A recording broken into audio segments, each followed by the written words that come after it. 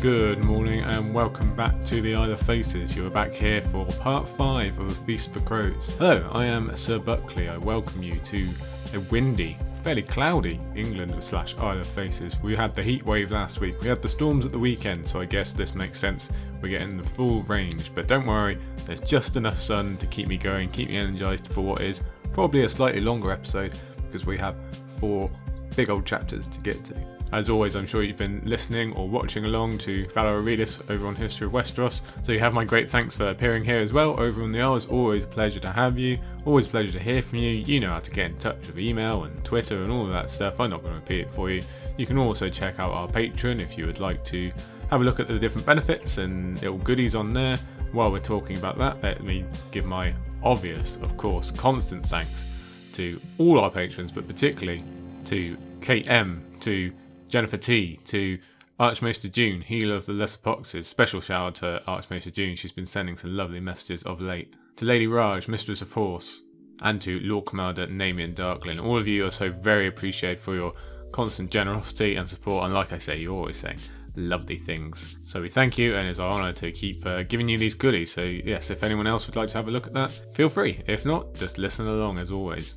Before we get into today's big episode, only one piece of news. You probably can guess it already. As I mentioned last week, I was lucky enough to be invited over to the Giants Are Radio Westeros this Saturday on their live stream, which again, I know you've all been listening or watching along with. This was part 9 off the top of my head. And we were talking about, well, the Winds of Winter, but more specifically, the Winds of Winter prologue and who it could be, what could be happening, how that's going to link to the rest of the story, and all that good stuff. And I had a blast, I have to say. I think you could probably tell by my constant smile. I was worried I wouldn't be able to get any words out because I was so amazed that Lady Gwen and Yolkboy, who are heroes of mine, as I've mentioned again many times, I was worried I wouldn't be able to get any words out, that I'd just be there kind of sat listening to them because, well, who wouldn't? Luckily I did get some words out. I managed to retain my consciousness a little bit, and yeah, we talked Brynden Beefish, we talked the Brotherhood Without Banners, we talked, well, largely how dark Winter's going to be, and luckily Yolkboy let me go on my little rant about wolves. Not even all that I had to say about wolves. I really want the wolves to be in there, I want to make that clear. I had pages and pages of notes that could have made this a 2-hour episode. I really had to restrain myself and not just talk the whole time. I might even put out an extra bonus episode for you of just extra thoughts about the prologue and Winds of Winter and all this kind of stuff. We'll see. I might not have time, but look for that. That might be on the way in your streams soon enough. But really, really good episode, really fun to be on. Luckily no storms on their end, no storms on my end either. We got through it nice and clean. So if you were there in the chat, I know some of you were, and it was good to talk to you, good to see you. If you were there and watching live, thank you so much. It's coming out as a podcast soon enough, and well, I know you're going to keep watching. The guys are having a well-deserved break for kind of a month-ish, but when they come back, I'll be there. I know you'll be there as well. So yes, thank you Radio Westeros, Lady Gwen and Yolkboy. I adore you in every way. I tweeted about it the next day. Still blows my mind that I've apparently reached a level where these people who got me into this series, got me into this fandom especially, want to talk to me about the Winds of Winter and the Song of Ice and Fire. Wow, could not be more honoured. So thank you. That made me incredibly happy, and hope to be back and hope to have you guys on the Isle as well. Okay, so what about today then? Let's go through our 4 chapters. We have Sam 2, Jaime 2, Cersei 4, and Victarion 1/the Iron Captain. So 2 2s there, and it seems like it's been a while since we've spoken about Sam and Jaime, so that's going to be interesting. But that Jaime-Cersei combo in the middle today, I think that's why this is going to be a long episode, because important facts for Jaime, but that Cersei one, oh boy, yes, it's the Small Council episode, and oh well, I think I'll mention this later, but in my mind this is kind of Cersei's peak. This is where she's really settled into the role, and we get to see how bloody awful she is at it. And of course, Victarion, the Iron Captain, is setting us up for next week's big chapter of the Kingsmoot, and it's an introduction to a new character. Not even our last introduction to a new character, that's just how freaky Feast is, but we'll get to that later. Why don't we start here at the beginning with Sam 2. So I thought up a good name for this Sam chapter, and it's Same Sam, Different Place. Yes, poor Sam, the man who just wants to sit in a library and kick back, is unfortunately back out on the road after spending the majority of his time in Storm on the journey from hell. He's back out again. So if we're going to talk about travelogue chapters as we have, then I guess this one does really qualify, as Sam, Gilly, Aemon and the reintroduced Darion are constantly on the move as they sail through choppy northern waters, which, by the way, we have not yet sailed, so add this onto our huge list of places we have not yet been before. And while we're talking of location, this is the last chapter we have anywhere above the neck in this book. This is the most northerly we're going to be for a long, long time. And that's weird, isn't it? Because we're so used to Winterfell and the wall and above the wall and everything else. So that's just completely cut off from us now. Everything is southerly based from here on out in Feast. And speaking of sailing, yes, it is ship time. We mentioned we'd get way more ship chapters in this new stage. Sansa kicked that off for us when we sailed up to the Vale, but these are more in depth. This is more exploring the actual experience of being on a ship. We have more of those coming in Victarion, with Tyrion, with Quentyn, and with Sam again on the other side of Braavos, so lots of ship talk to be had. And considering how non-physical Sam is as a person, or at least that's how he sees himself, he does end up in a lot of physical situations, doesn't he? He's already been on the Great Ranging, he's had the forced march back, he's then marched from Craster's to the Wall, and we're going to see him become more of a sailor as we go here. But why do I say same Sam, different place? Well, it's because we're going to open this chapter with everything that's wrong with the trip. Sam being seasick, Sam being worried about drowning, Sam having to remember his abusive father again. It's very similar to the Sam we were introduced to on that march. Why this chapter, and Feast as a whole, is great is because we can actually see the small differences in himself even if Sam can't. He's much more optimistic, he's much more confident, he just gets on with a lot more stuff. And again, he might not be the best at recognising that, but others around him, and we as readers, do. It's those others that strengthen Sam and give him purpose. And while this chapter, yes, is technically travelogue-y, which we should remove from our fandom's vernacular as a bad word, does not equal bad chapter, it also has some incredibly important plot beats for Sam and the wider story. Yes, we have our reintroduction to Darion and who he's become and will become in the future. We get a little hint about Skagos with our first sighting, but way more important than that, we get the tale of Aemon first sailing to the Wall with none other than Brynden River's Bloodraven, and we get the realisation of what Jon has done to Gilly, which is obviously just mind-blowing for the Lord Commander's best friend. A lot of this chapter is about Sam being sneakily stronger and more optimistic, like we say, yet still finding things are worse than they originally thought when they left land, and still finding the strength to continue on and be a mini leader to this little band. It's a great chapter, so let's get to the text. We'll kick off with a quote. The sea made Samwell Tarly greensick. So from the off, we start with the negative. And this isn't a rarity in Sam chapters. Go back through Storm and you'll find the same thing for a lot of his starting sentences. Here in this chapter, it immediately continues with the second paragraph, where Sam also includes drowning as his main focus. He's thinking about being ill, he's thinking about drowning, and in a moment we'll have memories of Randyll Tarly just chucking him in a pond as a way of teaching him to swim. All of it is clearly negative. But why does that come up first? Why are we discussing that? Well, it's because George knows character voice. That's why. And the negative stuff is always first with Sam, because that's how he views himself and the world he's in. That's how low his self-esteem is. As with the journeys in Storm, it is Gilly who makes the difference. On the march, Sam had no one to put a brave face on for, no one to try and protect, no one to spur him on, although that's kind of a disservice to Gren, to be fair. But he did find it more in Gilly and the march from Craster's to the Wall. And it continues here with him getting out of that negative line of thinking and focusing on something else instead. Sadly, at the moment, Sam believes all his efforts to be in vain because Gilly is still very upset. He's trying to cheer her up. It's not working, obviously, and he thinks that's a failure on his part. For rereaders, we know the true reason. First-timers and Sam himself will have to wait just a little bit longer, but we're going to get there soon enough. What Sam does click about Gilly is what a huge moment this is for her, even if we remove the terrible separation from her child.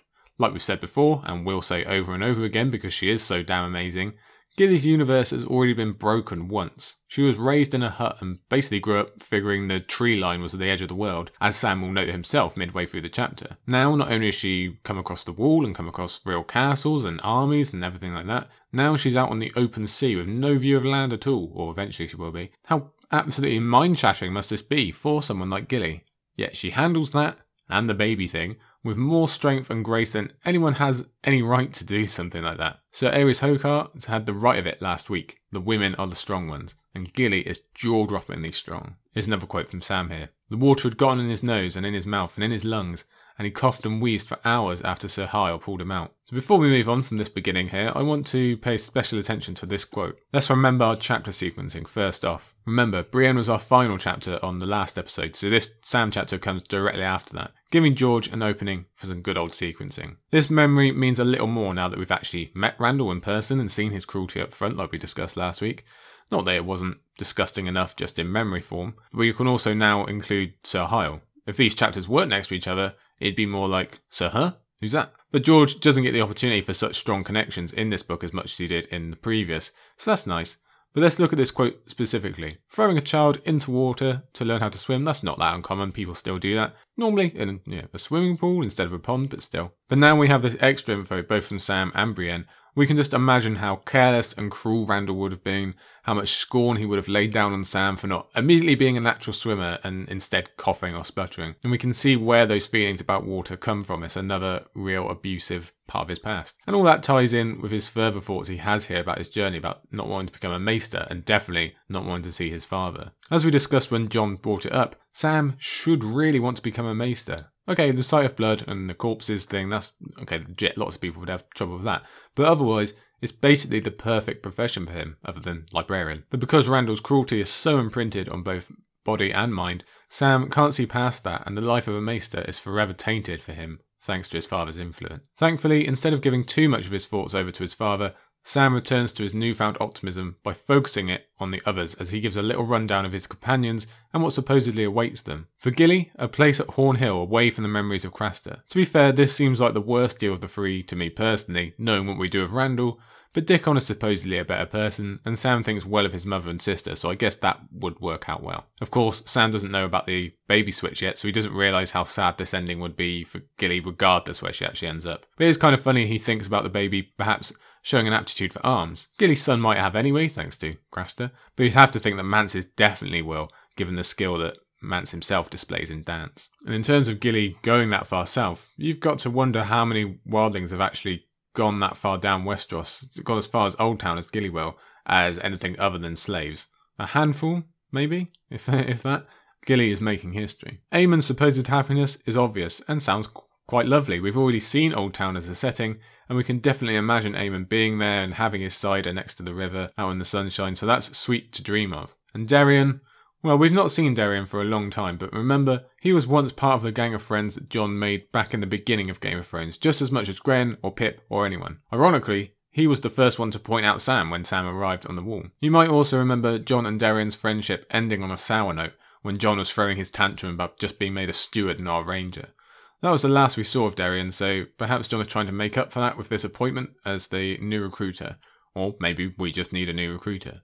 It does mean we get a Yoren mention, which is always great because we love Yoren, and they are only going to become more rare. It's been a long time since we've heard that name from anyone save Arya. Just a quick aside here, we likely mentioned this before, way back when, but having a single man as a recruiter is a fairly large weakness of the Night's Watch setup, I think. Okay, Jon is up against it where he needs every man at the wall, if he can, but sending a group of 5 or 8 or whatever is probably going to increase your actual net gain, both by those people keeping each other alive or by ensuring that no one deserts, as we know Darien is going to try and do. It also makes it a lot easier to know when your recruiters have died, or if someone has deserted. They never found out the truth about Yoren, that's just a mystery, and they just have to assume he's not coming back, he's dead, so they have to wait an extra long time before sending out a new one. If you have 5 and even 3 or 4 are slain, the 5th might get the news and any recruits back to the wall. As it is, this is also a sign of Jon being still new in his role. A recruiter like Yoren was undoubtable because his loyalty had been forged ice hard by the years, although it is worth mentioning he apparently got the job when he was much younger. But Darien is still young and dreamy and clearly not the man best suited for this role, but I guess this is how they learn. Jon has got to make some mistakes. To bring it back to Sam, this is a really endearing moment for him as he thinks on these 3 potential happy endings and uses it as motivation to keep going and be strong, even if he's not getting what he wants. He puts it like this: that was Sam's solace. I'm going for them, he told himself, for the Night's Watch and for the happy ending. I really like that quote. It makes Sam an even better person than he already is. Now the caveat is that rereaders know none of these endings come true. Gilly, she doesn't get exactly better or worse, she still ends up south, just not at Horn Hill, but she's still going to have the deep sadness over her child regardless. But she does connect with Mance's son and with Sam himself, so the jury's out a bit on that one. But for poor Aemon, he never makes it back to Old Town and his peers. And Darien not only dies before bothering to recruit anyone, he also betrays his oaths to the Night's Watch and to Sam's group. But it's not important that Sam is wrong in his guesswork, it's important that this is how he's choosing to see the world and the motivation he is using to be strong. He is doing it for other people, because he's brilliant. Now the connection there is that rereaders know that Aya will kill Darien, and that she will interact with Sam, however briefly, as well. First time readers aren't to know that yet, but George really gets our imaginations going when Sam starts detailing their voyage to Braavos. A big titan? A lagoon? Little boats? Yes, we've seen that place. We're suddenly whisked back to Aya 1 and our first introduction to Braavos, as our first time reader minds make that really important connection. Hang on, Sam and Aya might be in the same place and at the same time. This isn't a pairing we've ever dreamt up before, I would imagine, but now there's suddenly a thin piece of string connecting Aya and John, our most awaited reunion in the whole series. So our minds start running away of themselves, as we want to do as fans of this series. What if Sam clicks who Aya is? He did it with Bran, he knows who that was. What if he tells her all about John being Lord Commander and how to get to the wall? What if he writes to John, telling him his sister is alive in Braavos? Imagine how much that changes. Hell, what if Sam just turns around and takes her back to him? Probably not, but this is what I mean about our minds running away. And that's how desperate we are for these two to be back together, that we will just take any possibility and run with it. Unfortunately, jaded rereaders know this to be untrue. We can never be so lucky as all that, but it's great for George to get our motors going and persuading us to read on. Sam gives us a little overview of the first section of their journey, particularly on Darien's singing and how dark the days are for Gilly and the baby. This might be the worst time of her life so far, which is saying something, let's remember where she's come from. But the most interest comes to us when Aemon begins remembering his youth and detailing how he got to the wall in the first place. Let me read you the quote. "He sent me north from the Golden Dragon and insisted that his friend Sir Duncan see me safe to Eastwatch. My honour guard, he called them. One was no less a man than Brynden Rivers. Later he was chosen Lord Commander. Bloodraven, said Darien. I know a song about him. 1,000 Eyes and One. Whoa, okay, what a bunch to unpack right there. Firstly, let's start with the most mundane part of it. The name of the ship. It's always a big deal when a dragon, any sort of dragon, winds up in the north. And quick aside, but if it ever does turn out any of the Lannisters are half Targaryen, and I hope it doesn't, they should absolutely be called the Golden Dragon. But more than that, we get a dunk mention. Wow, yes, we love dunk mentions, don't we? And actually, there are only 3 of them in the entire series, and we've had 2. This is the last one. Jaime has 2 in one chapter in Storm of Swords, and we get this one here, and that's it. That is it for Sir Duncan the Tall, unfortunately.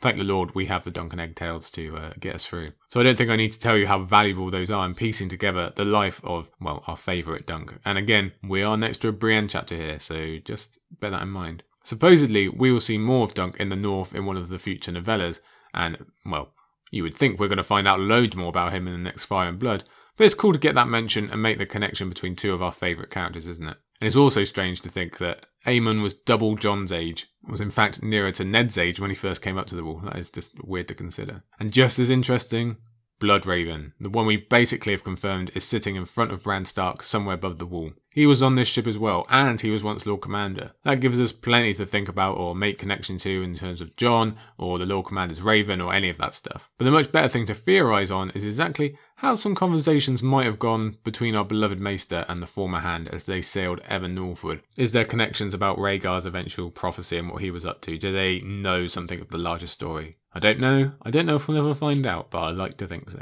Sam does some remembering of former voyages himself as he recalls sailing to the Arbor at age 10. And we have some more great connections being made as we discover Sam was bullied by the Redwyne twins, those who we probably remember best as Horror and Slobber, and have actually seen a fair bit of during their time as captives, light captives really, in King's Landing, and then now they're just kind of freely with the whole Reach contingent. It goes to show George's ability for complex or multifaceted characters, because Horace is painted as a bully here, very convincingly, but he's also credited in more recent times with saving Lady Tanda Stokeworth's life in the Bread Riots. So there's nothing clear cut with George. You can be good and bad as a person in this series. And again, I have to bring up chapter sequencing. We've just had Brienne tell us all about her painful interactions with the supposed nobility and chivalry of the Reach, and how cruel those people can actually be even in a friendly setting.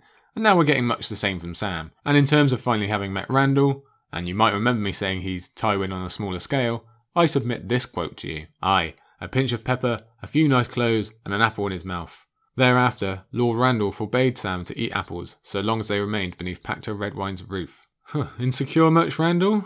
someone tries to make a joke about apples and now you can't even see your son with one because you're just so worried that someone's attacking your ego. Can't we just see Tywin doing this exact same thing? Any threat to their machismo or their egos by way of their sons, and they can't handle it whatsoever. What an incredibly stupid reaction to have. Don't eat any apples, someone might compare you to a pig. That mixed with the fact that both fathers were humiliated by their failed attempt at finding betrothals, which is what Sam was doing there, that really sets off the comparison for me. I really think Randall is just a lesser version of Tywin. And Horace, he also seems like someone Randall would have enjoyed having around. That's who Sam would have been switched for. But it's mean to split twins up, so I think this is the best all round.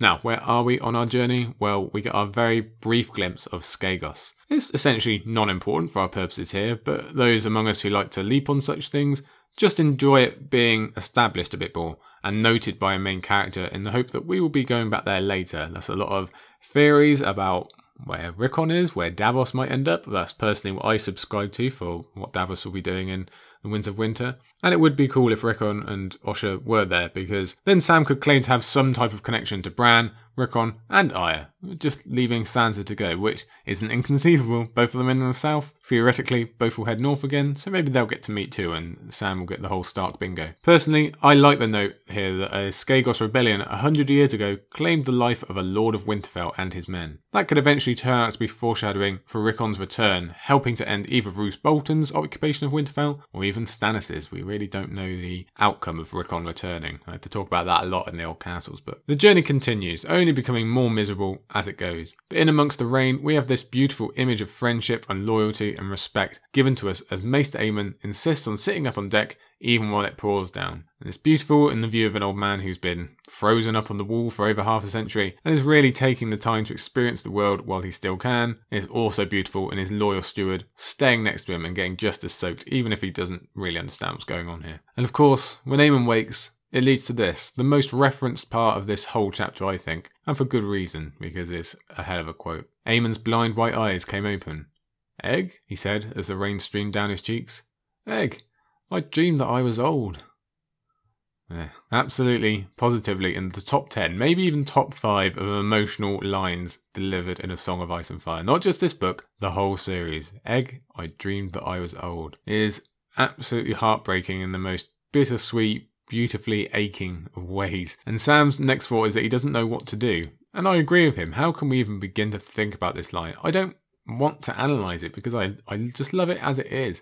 And I think if you're anything like me, you'll have emotions strongly enough related to it, so we can just leave it perfectly alone as it is and just appreciate it as a hell of a line. But what it does do is push Sam and Gilly into action when Aemon takes a chill and the first of many storms come upon them. And again, we have to admire Gilly when Sam finds her sobbing, and yet she leaps right into action to keep Aemon warm. Even when Sam makes an unwitting faux pas about her son, she handles it amazingly well. Unfortunately, those storms keep coming and everyone stays gloomy. Darion becomes more and more of an ass on every page, especially as he finds some booze and gives hints of what Braavos Darion's going to look like. Sam worries about the dangers of the sea, the dangers of the crew, and even of Darion in terms of danger to Gilly. So that's raising our heads and getting us really worried, isn't it? Because we know what George is capable of. But Sam doesn't cower away from that possibility of such danger. He keeps his knife sharp and he stays by Gilly's side. He stays the man whose growth we've enjoyed witnessing. And the chapter doesn't exactly get lighter at its close either. Sam, at his wit's end now with this storm and kind of cabin fever setting in, finally has to have Aemon spell things out for him with this quote. "The babe will still be Dalla's son, and not the child of her body." Even in this world of Westeros and beyond, where any number of terrible things are just accepted as the way things are, this idea of the babies being switched is almost too monstrous to comprehend. Heartbreakingly, Sam goes through everything they've been through together before arriving at his ultimate conclusion. One that is such brilliant writing from George in terms of connecting the thematics of the early chapter with the end. No happy choices and no happy endings. He wanted to scream, he wanted to howl and sob and shake and curl up in a little ball and whimper. That's how badly this realisation affects Sam. What's interesting is Sam working out the logic in the decision. He sees it as Jon being willing to sacrifice one baby, who is apparently worthless, for another. Whereas Jon is obviously of the opinion that the fact the baby at the wall is Gilly's son and not Dalla's will keep him from being burnt and no babies will have to die. That's his thinking, that this is devastating for all adults, but this way no children die instead of having one child die. Sam is seeing it as one baby doesn't matter and the other does, and that's how harrowing this decision is to him. I've got to say, I have always been worried about Jon's line of thinking, because clearly not enough people know the truth about this switch at the wall. And I might be misremembering here, so feel free to correct. I know Val knows, but really that's not enough, because Melisandre, the crucial factor, definitely doesn't know. So there's a huge risk of Melisandre just doing some quick horrible burning while Jon is busy. What happens if Jon leaves Castle Black for any sort of time? Or, if something else pretty bad puts him out of commission? Hint, hint.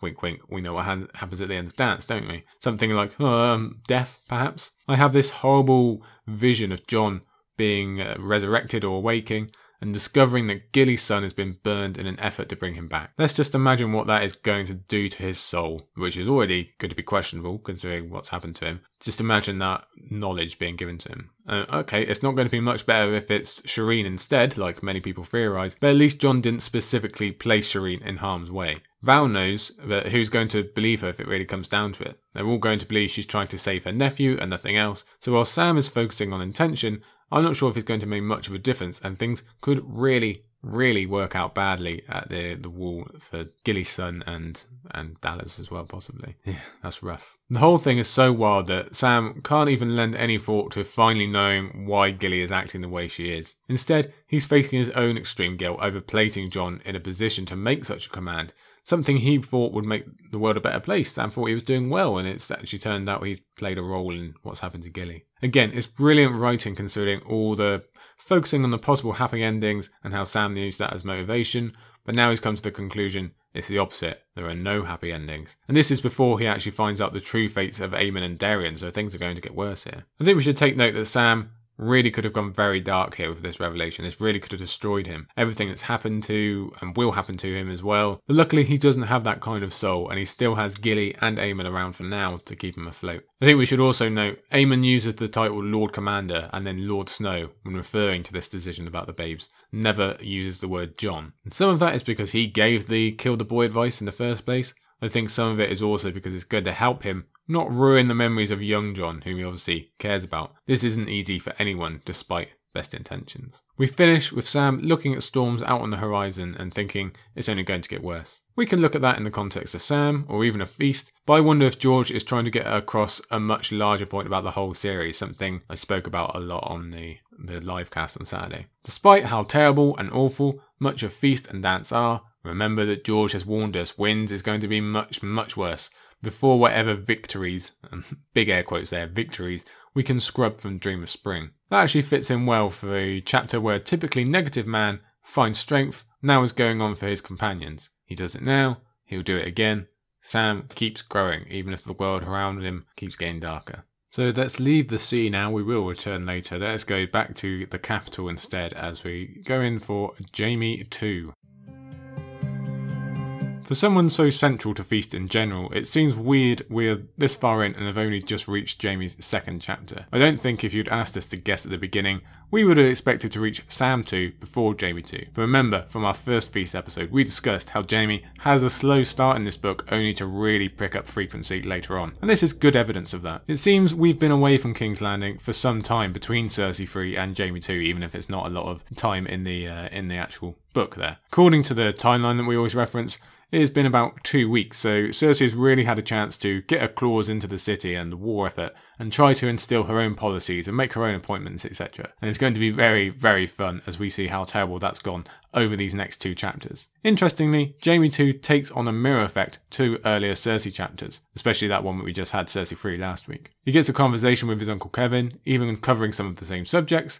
We get his thoughts on the tower burning that we discussed in the last chapter. There's Taena talk, all before Jaime does his own trip into history yet again, before wrapping up the chapter back in his own unburnt tower to discuss some similar subjects to Arianne and Sir Aerys Oakheart, again like last week. And what's really astounding is this is our last Jaime King's Landing chapter, essentially. He will start off his 3rd chapter here, but he will also leave there, so this is our last full King's Landing experience.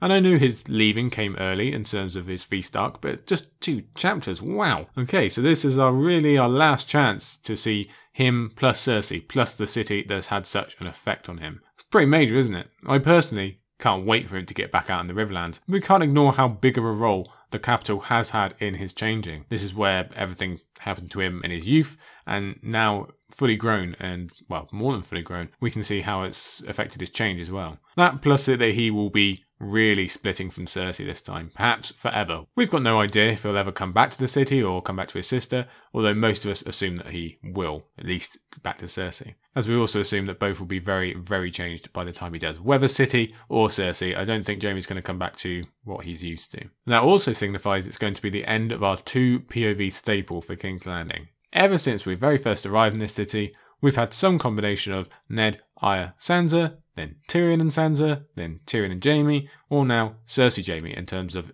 what POVs we're getting of the city. That's going to end. We're only going to have one now. So to be left with just one lens, it's going to be a very different experience for us, just one kind of view of looking at the city. George does offset that slightly by giving us Kevan in the epilogue of Dance of Dragons, but that doesn't really count, does it? And I wouldn't expect that to stay true for too long in Winds, that kind of one POV structure.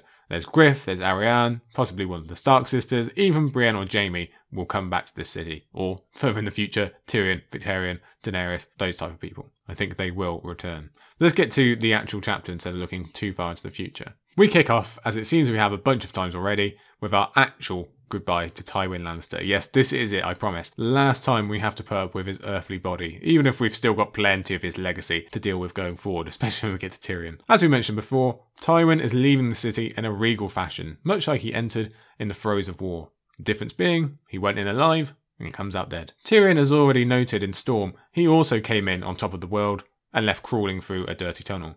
But at least he got out alive, didn't he? Jaime's going to complete the trio pretty soon. He came in broken and dirty. He isn't going to be exactly healed when he leaves, but he's improved, much in body and soul. He's tidied himself up a bit as well. And leaving with Tywin is the main contingent of Westerly lords, Westerman lords. Sure, it's only 100 crossbowmen and 300 men-at-arms, so 400 doesn't seem all that many to lose in the grand scheme of things, but cast your mind back just a little bit to Clash of Kings, when we knew Stannis was coming and every man was worth, well, a whole lot more.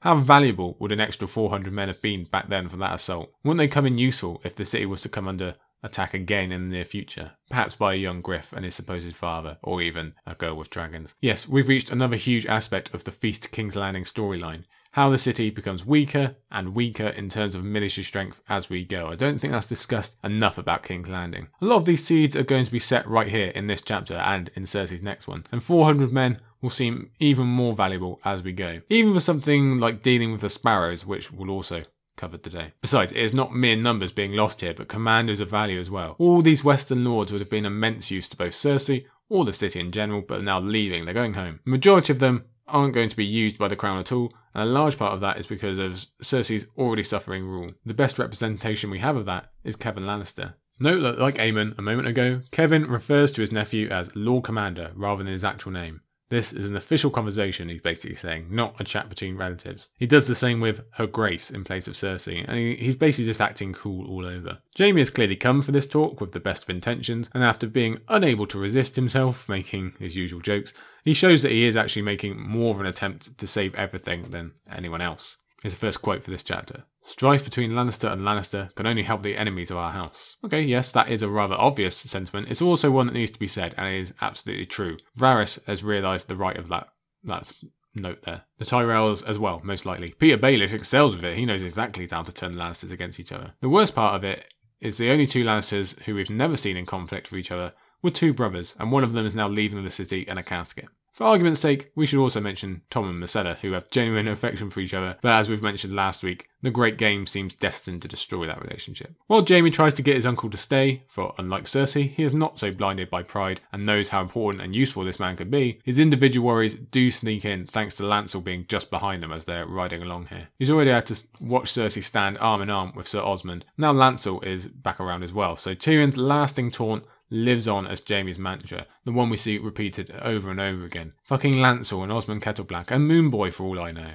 Impressively though, Jaime seems to separate his actions from his insecurities the most of the three Lannister children, in this case at least. He can convince himself it was all a lie from Tyrion and gets on with the task at hand instead. That doesn't erase it as a mantra or a worry. This will forever be bothering Jaime, and we're going to revisit it in a minute anyway, but being able to put it aside for the greater good is admirable. As Cersei did last week, Jaime talks with Kevan about supposed Sandor and the raid on Salt Pans, whose details we are unfortunately made to hear yet again. I really wish we weren't made to. And again, despite intentions, things don't go Jaime's way. Here is a quote. "You would do well to keep your knights around you." His uncle gave him a cool stare. "Is that a threat, sir?" A threat? The suggestion took him aback. "A caution. I only meant Sandor is dangerous." This really makes you feel for Jaime. As has happened with Brienne and Storm, with Loras, even with Edmure later on, Jaime trying to do the right thing will often result in people assuming he is trying to do a bad thing. It's a prejudice he has been suffering ever since he became the Kingslayer, and I think this one cuts a little deeper because he is genuinely trying to care for his uncle. On Kevan's side, it seems he's using the opportunity to finally say what he thinks of Jaime, as he did with Cersei, now that Tywin is gone. In fairness, it's not so harsh with Jaime as it was with Cersei, because Kevan, he probably likes Jaime more anyway, and his huge misogyny obviously isn't a factor here. But overall, he's just sick of dealing with these two and wants to be shot of them. Considering what they've been like for 99% of their lives, or 100% if you're Cersei, you can't really blame him. Still, even with that blow, Jaime manages to rein the conversation back to the realm, making one final plea for Kevan to remain as hand. How did his uncle respond? With this. "Your sister knows my terms. They have not changed. Tell her that the next time you're in her bedchamber." Ooh, okay Kevan, let's forget the coolness part. All gloves are off, I think. He's being pretty straightforward now, isn't he? Yes, I don't think he's worried about being brought up by Tywin for saying these kind of things. And that presents a problem. Lots of them. But I think it's significant that out of all the things that could come out of this knowledge from Kevan, Jaime actually picks out the danger to Kevan himself because of who Cersei has become.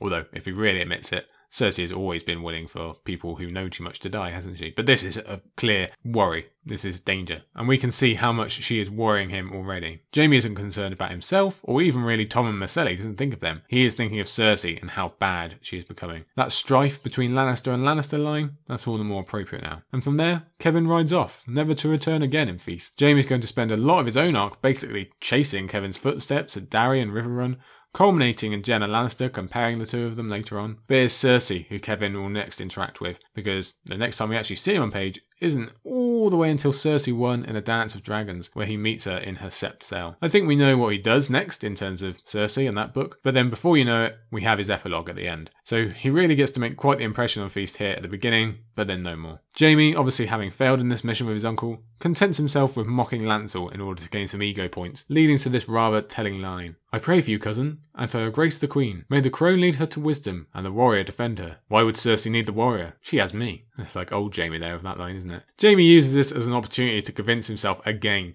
that Tyrion was lying and Cersei has remained faithful. Of course she hasn't slept with anyone else. She loves Jaime. But I think it tells us however much progress he's made, she still looms large over his spirit. He still can't quite escape that, not at this point of the book anyway. As Jaime re-enters the city, we get some really important updates as to what's happened to all the other standing forces. Most strikingly, the Tyrells are gone. Yeah, this is a very different King's Landing to the one we had a couple of chapters ago. That whole army that rode out of the Reach to save King's Landing is dispersed, half with our beloved Garland and Lady Olenna to Highgarden, half with not so beloved Mace to Storm's End. This is going to be really important for the overall war picture in terms of the Reach's reaction to the Ironborn. Garland is really going to need that half of an army. And it's also nice to have the much underappreciated Storm's End back on the radar, especially given its importance towards the end of Dance, and possibly the beginning of Winds as well. But it's also important for the city. That busy, bursting at the seams King's Landing that we discussed so much in Storm when everyone is arriving basically, is already emptying, really emptying, and some really important characters have left. We will see Mace return eventually, along with Massif Rowan and the other Reach bannermen, but that's it for both Olenna and Garland. They never return to the page, in this book or the next. That's a bit surprising, I think, especially in terms of Olenna, and definitely when we remember how big a role she had in Joffrey's death. I think if you asked someone how much of the series she's actually in, they would say more than the reality is. I've spoken of my love for Sir Garland as well, and both of them are now relegated down to Highgarden with no real clue as to how they will react to Euron or what is coming for them in Winds. I really hope we get to find out, perhaps even with a final meeting with Willis Tyrell as well. We also learn it's not just Tyrells on the way out. 2,000 Lannister men are already waiting to hop across to Dragonstone to take out Stannis' last stronghold, or one of them anyway, which will also end up getting rid of another Tyrell and Loras later on. And the remainder of the Lannister army, they've already gone. This is just what's left, these 2,000, and they're about to hop it as well. So when Jaime says the city feels empty, He is not kidding. It must feel deserted. We've been speaking about 400 men being a big deal. What about 2,000? What about the rest of the Westermen, the entire Tyrell army? All of them just gone like that in a matter of days. This is a completely different city to what we are used to, and it must make that clear. And of course, the kicker to this is that Cersei is over the moon. She thinks this is brilliant. I've got rid of them all. Hardly any more Tyrells, all the old lords who only want to talk to her father. She's finally managed to shift the old folk out and been allowed free reign of the house, basically. Exactly what she's always wanted. Now, in the interest of fairness, I assume Cersei thinks those 2,000 men going to Dragonstone will only be there a couple of weeks and can then come back. But still, Cersei has actively encouraged the weakening of her own city, both in terms of pure numbers and in military commanders, just so that she gets to be in charge. This is one of the biggest crimes of rule that we can lay at her feet. She is willing to ruin her own position and get rid of potential allies just so she feels more in charge. She endangers herself, her city, and obviously all within. She puts her ego not only in front of this city that she's supposedly ruling and protecting, but in front of her own grip on power, even if she doesn't realise it. It's completely naive and entirely self-defeating. Yeah, we're going to have some Cersei rants today, just you be ready. Bear in mind, even as Jaime returns to the castle and rides past the yard, reminds us of all the smaller lords or individuals who are still in the city, a decent chunk of them are going to be going as well when Jaime leaves in his next chapter, along with another 1,000 men or just under. That's incredible. It's an even bigger loss of more knights or useful commanders like Adam Marbrand. He leaves with Jaime. Cersei is really willing to just cut off her own nose, and again, she cheers for it. So let's actually meet the woman in question, shall we? Let's bring her into the chapter. When we see her, she is A, drunk, and B, making fun of Jaime's hand again. Standard. Let's have a quote. He missed like that, but these days, he seemed to miss like everything his sister did. That feels pretty important as a quote because that sense is only going to increase for Jaime. Oh, and she's also laughing in Pycelle's face, we should note. Snorri's laughing, but something cruel towards the Grand Maester is pretty standard for her now. The news of the day is that Lolla Stokeworth has delivered her child, and Bronn has chosen to name him Tyrion, as essentially a huge middle finger to Cersei and everyone else. I like that this is seemingly Bronn showing a mark of respect for his former employer, even if they were never quite friends. But I do think it is also him inviting some sort of chaos to Stokeworth in order to help him climb the ladder a little bit. I think he knows that Cersei won't be able to resist reacting. We shall have to send the darling boy a gift, the Queen declared. Won't we, Tommen? We could send him a kitten. Oh, this kid, man. Yeah, he's an absolute heart melter. Every time we see him, I just love him. We could send him a kitten. Long live Tommen. But this news matters little to Jaime. Instead, it puts him in mind to truly analyse his sister and begin comparing her to the biggest shadow of his life. Here's a quote. Jaime knew the look in his sister's eyes. He had seen it before, most recently on the night of Tommen's wedding, when she burned the Tower of the Hand. The green light of the wildfire bathed the face of the watchers. She is crying, Jaime had realised, but whether it was from grief or ecstasy, he could not have said. And then later he has this. The sight had filled him with disquiet, reminding him of Aerys Targaryen and the way a burning would arouse him. We've already discussed a bunch how Jaime will come to view his sister in this book in terms of her volatility, her decisions, her ego, her cruelty. And with this wildfire stuff, she becomes more and more like the big enemy. The big enemy that Jaime essentially gave his life to defeat every day. In this instant, conjoined by the wildfire watching, Jaime steps back in time to really visit how terrible a person Aerys was, not just to the realm at large, but members of his own family. The passage about Rhaella is intensely painful to read, and I do think it's one of the biggest shames of the series that Rhaella will probably just remain essentially unknown to us and little more than a name. It would be really great to get some happy memories of her as a person, but I wouldn't hold my breath. We already know from Storm that Jaime was hugely affected by having to bear witness to certain atrocities, and this one may have been the worst of all. Let him be king over charred bones and cooked meat, Jaime remembered, studying his sister's smile. Let him be the king of ashes. Yeah, we can see how bad this is getting for their relationship. If Jaime is beginning to compare Cersei to someone who was capable of what Aerys did to Rhaella and what he planned to do to everyone, that really says something. Something that we'll clearly see influence Jaime at the end of the book. I think the main thing he's dragging out of this is that Cersei will care more for herself than the realm at the end of the day in its most extreme possibility, as Aerys did. Though Jaime doesn't say it, I think he's clearly worried about the sexual element as well here. If Cersei can get turned on by wildfire, as Aerys did, what does that mean for her standing there with Osmond Kettleblack and the hours after? Yeah, that is going to bother him. But getting back to the present, Jaime questions Cersei's apparent trust in Taena Merryweather. Cersei, in A Thirst for Us, admits that Taena is on Marjorie's side, but also that she has control of the situation by using that knowledge to her advantage. I used Taena to feed the little queen what I wanted to know. Some of it is even true. Cersei's eyes were bright with mischief. And Taena tells me everything Maid Marjorie is doing. Does she? How much do you know about this woman? Yes, it's very confusing, this part, isn't it? And absolutely indicative of how complicated and damn near unplayable this game actually is. Is Taena reporting back to Marjorie? Is Cersei capable of using her as a double bluff? Or are Marjorie and Taena completely aware of that fact and are sort of triple bluffing Cersei, as I believe? This kind of politics is a complete minefield, and Cersei's overconfidence is a good sign she's got no idea where she's stepping. It actually seems like she's got worse at this type of thing from the Cersei we saw in Game of Thrones and the Clash of Kings. She's just unravelling, and basically she's getting worse the more powerful she becomes. The info Taena has given her about Olenna and a chest of old Gardener coins certainly makes it seem like Cersei is being played. That and her confidence in her knowing Taena's mind merely because the two of them are mothers. Maybe she's right, maybe she's wrong. Judging by the end results though for Cersei, I think we know where most guesses lie. Cersei also gives us an update on what's been happening further north, and the storylines will focus on more during Dance in relation to Roose Bolton. What we learn here, possibly for the first time, is that Freys will also be going north, including two we know in Hostine and Aenys, both participants in the Red Wedding. So first time readers are definitely hoping that they find some comeuppance in the north. And don't forget, Jaime did interact with Aenys while at Harrenhal as well, so that's a little note for you there. But the main focus returns to Kevan and the Handship yet again, with Cersei giving us another example of her genuine belief that anyone who doesn't adore her is intrinsically awful or useless, as she claims Kevan is old and done.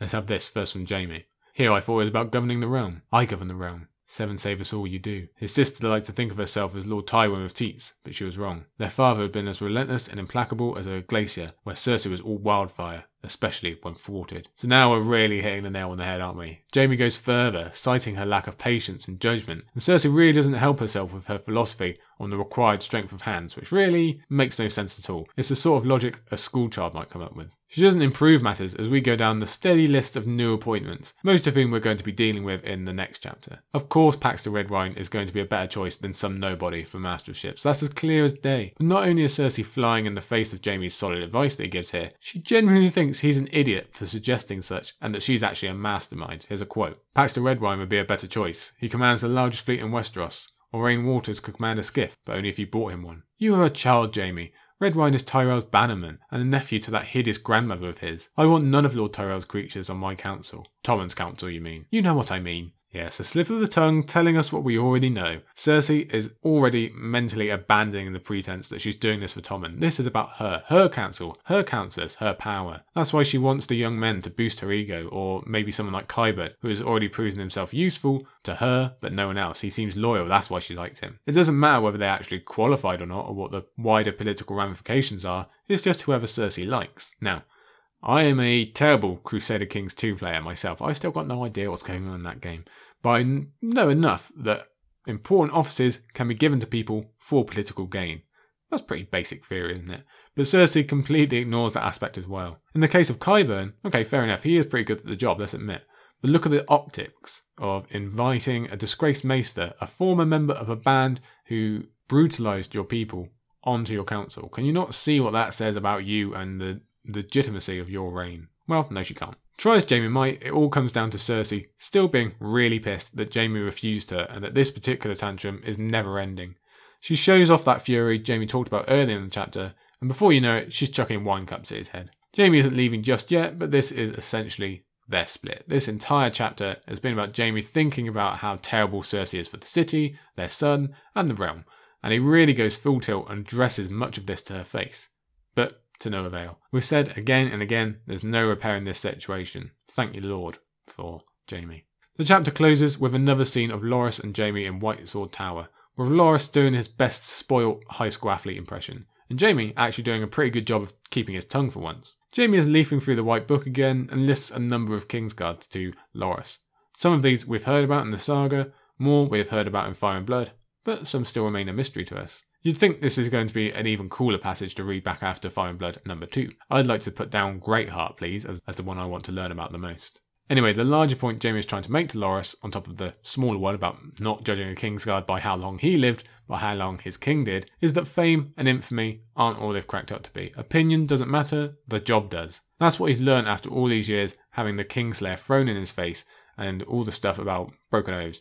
He'd do it all again, if need be, and perhaps he will have to with Cersei. At least I think that's what he's saying. I'll put my hands up and point out that this ending really confused me in my first couple of reads, and I'm still not entirely sure about it now. Is Jaime bringing up the Kingmaker, who we first came across last week, because he originally had intentions to take control of Tommen and wrest him away before Cersei got too bad? I'd probably doubt that. That's probably a too large operation for Jaime. I think when I focus on it now, this is a scene of duality. Jaime is noting that Cole was both good and bad, because that is what Jaime is trying to be now. He knows he will forever be seen as the Kingslayer and therefore bad because he broke his oaths, even if he knows he was really good. But now he's trying to be good again. It's part of this forward arc of being the best he can be, as he thought last time when he opened this book up. He could just give in and relent to Cersei, but that would make him just bad all over.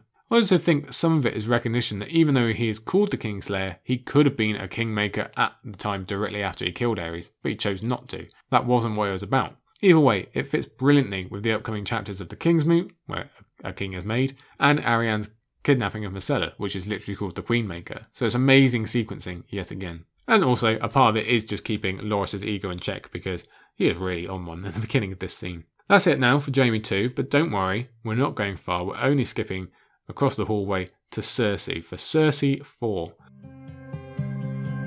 So if we've just had a whole chapter of Jaime showing us how terrible Cersei is and what she's doing to the crown and city, what better way to follow it up than by seeing Cersei actually doing some ruling, and better yet, thinking she's doing a great job. Yes, strap yourselves in folks, we're headed into Cersei's small council chapter. I think, as I said at the beginning, we can equivocate this as Cersei's peak. This is her happiest chapter, where she really believes she's done her best work with getting rid of the Tyrells, naming her own council, dealing with Dragonstone and Storm's End and all this other stuff. The only rival might be the chapter before her imprisonment, where she really believes she's got the whole Margaery thing wrapped up.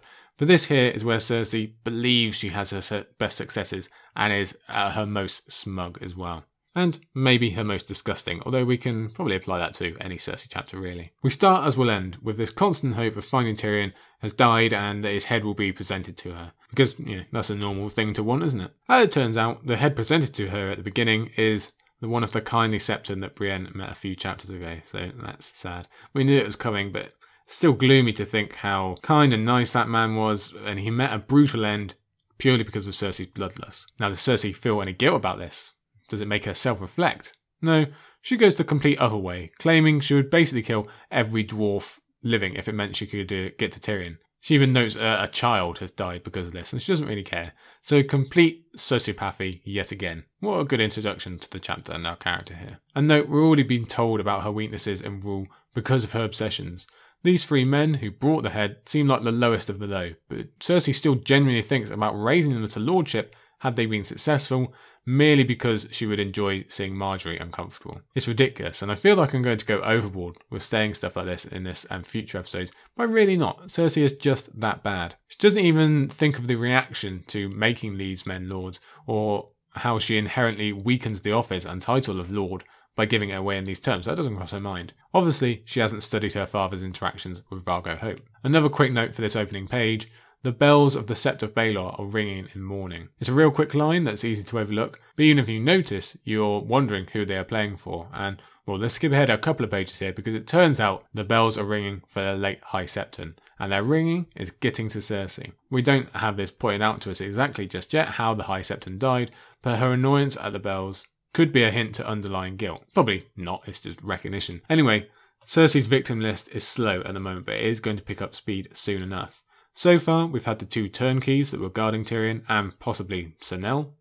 Don't know if she's alive or dead yet, but she's not in a good way. And maybe the poor dwarves mistaken for Tyrion as well, if you like. That list is just going to really grow and grow. And what should be noted is that possibly all of Cersei's killings in this book, out of all of them, this one maybe makes the least sense. Why kill the High Septon, really? Is her paranoia that bad? Go back and look at their single interaction, or anything else we hear of the man. There's absolutely nothing there, nothing to really suggest he's in league with Tyrion or provides any other sort of danger. Now, to be fair, I think what Cersei is focusing on is if Tyrion, or more to the point Lancel, has given up some secrets, then that High Septon really does pose a problem. But killing the High Septon doesn't actually solve that, does it? Whoever is raised to the title the next time will still have ears to listen to Lancel or even Tyrion. She thinks Tyrion is still around, so it'd be the same danger, and Lancel is quite capable of writing a letter from Darry, so it's not really solving anything. It's not like she has a plan to fill the void, she just figures whoever's next will be easier. This really is an emotional kill with zero logic, and as we know, It just opens the door for the High Sparrow and Cersei's own doom. We're going to see that equation quite a lot in this chapter, Cersei setting up her own failure. Everyone seems confident that Tyrion will be found, and Qyburn especially has taken a bit of a turn. He's dressed in fine white robes with golden collars and belts. His new office apparently suits him. I think this description is easy to forget, probably because of the show's influence and how he's dressed there. But he also lists down how he has spies all over the Seven Kingdoms, and you have to wonder how he's been able to set that up so quickly. If he came over to Westeros during a Game of Thrones with the rest of the Bloody Mummers, that's not a bunch of time to set up an extensive network, especially if you've been riding through a war zone with sellswords. Why would he even bother at that point? Perhaps this is something he's been doing over many years, although again you have to question why bother? Or perhaps there is an element of inheriting Varys' more official network. If so, I wonder if Varys is aware and still controlling some of the information that Qyburn and therefore Cersei receives. Cersei herself is certainly confident that Qyburn has merely inherited and Varys had no personal skill at all. It's funny that she thinks this on the same page that she insists Tyrion could still be in the walls, never thinking about the possibility of spiders being in the shadows. Immediately, we get to the cherry of this chapter, the small council meeting. And what a prize it is. We've always loved small council meetings, right back from the frustrations of Ned to Tyrion, kind of running the show. And they dropped off, to be fair. We had the Lannister fighting in Storm of Swords, but this one, maybe it is a favourite. I think we can tell how this thing is going to go by Cersei taking the time to mock Boros Blunt, but more notably is the joy she takes in introducing Qyburn merely because she knows how much it upsets Pycelle. As we'll see in this meeting, out of this whole sorry council, only Qyburn and Pycelle seem of any worth, which is funny when considering they are natural rivals. Of course, Cersei takes note of one of them because he says what she likes and does what she wants, while completely dismissing the other because, well, that's just because what she does. Another big blunder on Cersei's part is not realising that Pycelle would have come over to her side easily enough. He hates Tyrion for the beard cutting and the black cells and all that. That would do it alone, but they could even bond over Pycelle's love of Tywin, or the fact he thought he was serving her with Jon Arryn's death, but no, because she doesn't like him personally, or that she can cook up any feasible reason why he would betray her, he's of no use to her. Yet another mistake that will cost her when Pycelle does regain power at the end of this book. My counsellors. Cersei had uprooted every rose, and all those beholden to her uncle and her brothers. In their places were men whose loyalty would be to her. So Cersei basically confirms what we were saying in that Jaime chapter about how happy she is with how things are going and how well she thinks she's doing despite literally describing her own mistake here. She thinks that loyalty is the most important. Okay, yes, it is very important. But to the point of not counting any other statistic. As long as you say yes and smile at me, I don't care what your ability is or what else you can bring to the table. We spoke about that in her interaction with Kevin, didn't she? She doesn't realise what Mace can bring her. She only focuses on the fact that she doesn't like him. That's it. And it really just shows off the... Cersei's thick. She's an idiot. She just doesn't get it. She's got this one-track mind. She cannot comprehend more than one facet, it seems like. And again, it really does seem like she's got worse the more power she's got. We also get the introductions to Autumn Merryweather, Giles Rosberry, Oraine Waters, and Harry Swift. And we find out that as well as appointing them, Cersei has made some changes to their titles. Here's the quote. She had even given them new styles, borrowed from the Free Cities. The Queen would have no masters at court besides herself. So this is another clear measure to separate herself from all the men who have come before her. She doesn't want to be linked to Tywin or Robert or Rhaes or any Targaryen. This is a new era. These are all firsts created by herself. The first Justicar, the first whatever you like, Grand Admiral. Besides, master of implies being the best of something, and Cersei certainly doesn't want any of those on her council. They're far too powerful and annoying. She is the only master now. Note, she also lists them as her Justicar, her Grand Admiral, etc., etc. Not Tommen's, hers. So again, that links very strongly with that Jaime line we just had in his chapter, doesn't it? And what about her final naming of a new hand? And eventually, yeah, we got there. At least Cersei originally intended to give the handship to either Kevin or Jaime, who would be able to do something with it, especially Kevin. But because she got her double rejection, her coping mechanism is pretending that the position is irrelevant anyway, because she's got this all covered. Oh, I didn't really want them as a hand, I was just being nice. Hand doesn't matter. Yeah, okay, right, sure. Who needs a hand? Not me, so I might as well give it away to anyone who I think will give me any kind of one-up over Kevin, instead of finding someone who actually might be good at the job. She's doing this with what is basically the second most important position of Westeros, and many will argue it's the most important. This is the whole reason that Ned came south, the whole job he undertook. The same with Tyrion and his clash arc. Look at how many stories from Fire and Blood depended on the ability of the hand. This position has been a major building block of our narrative. Cersei should, or does, know it's important, yet still just throws it at Harry Swift so she can basically sweep him out of the way. That's why she's giving it to him, because she knows he's not going to make a big fuss, so just tend to be quiet, he'll be quiet, and I might get a little dig at Kevin, it might annoy Kevin, so why not? It's the same with every other appointment. People who agree and stay out of the way. There's plenty of rubbish counsellors throughout the series, especially if your name is Stannis, but most people also have one or two good advisors on top. Cersei doesn't, and she doesn't have the brains to do it herself, unfortunately. I think we know what that means for the future, and again, Cersei believes all this is brilliant, and she's succeeding really well. She thinks this is all, yeah, well done, Cersei. No one else would have thought of this, just you. Wow. But we are missing someone, aren't we? Where is Jaime, our Lord Commander? Well, Cersei keeps up with her current trend of mocking him and gets her first round of sycophantic laughter from her cronies, giving us this quote. Good, Cersei thought. The more they laugh, the less he is a threat. Let them laugh. Do we have wine? Standard that she can't wait to get to the wine, but this idea of Jaime posing a threat is more foolishness. Jaime could definitely make himself a danger if he wanted to, but he also very clearly isn't doing that. He's trying his best to keep everyone together, basically. But because Cersei is so paranoid, she's convinced herself he is another enemy. She creates her own enemies in her mind and in reality also. The first of the many, many subjects we'll cover in this meeting is the Dornish and the sending of Gregor's head, air quotes again, Gregor's head to Sunspear, and we learn for the first time that Balon Swan will be the man to deliver it. So the city is yet further weakened, because Balon is one of the best fighters left in the capital, and he's basically being used for delivery service.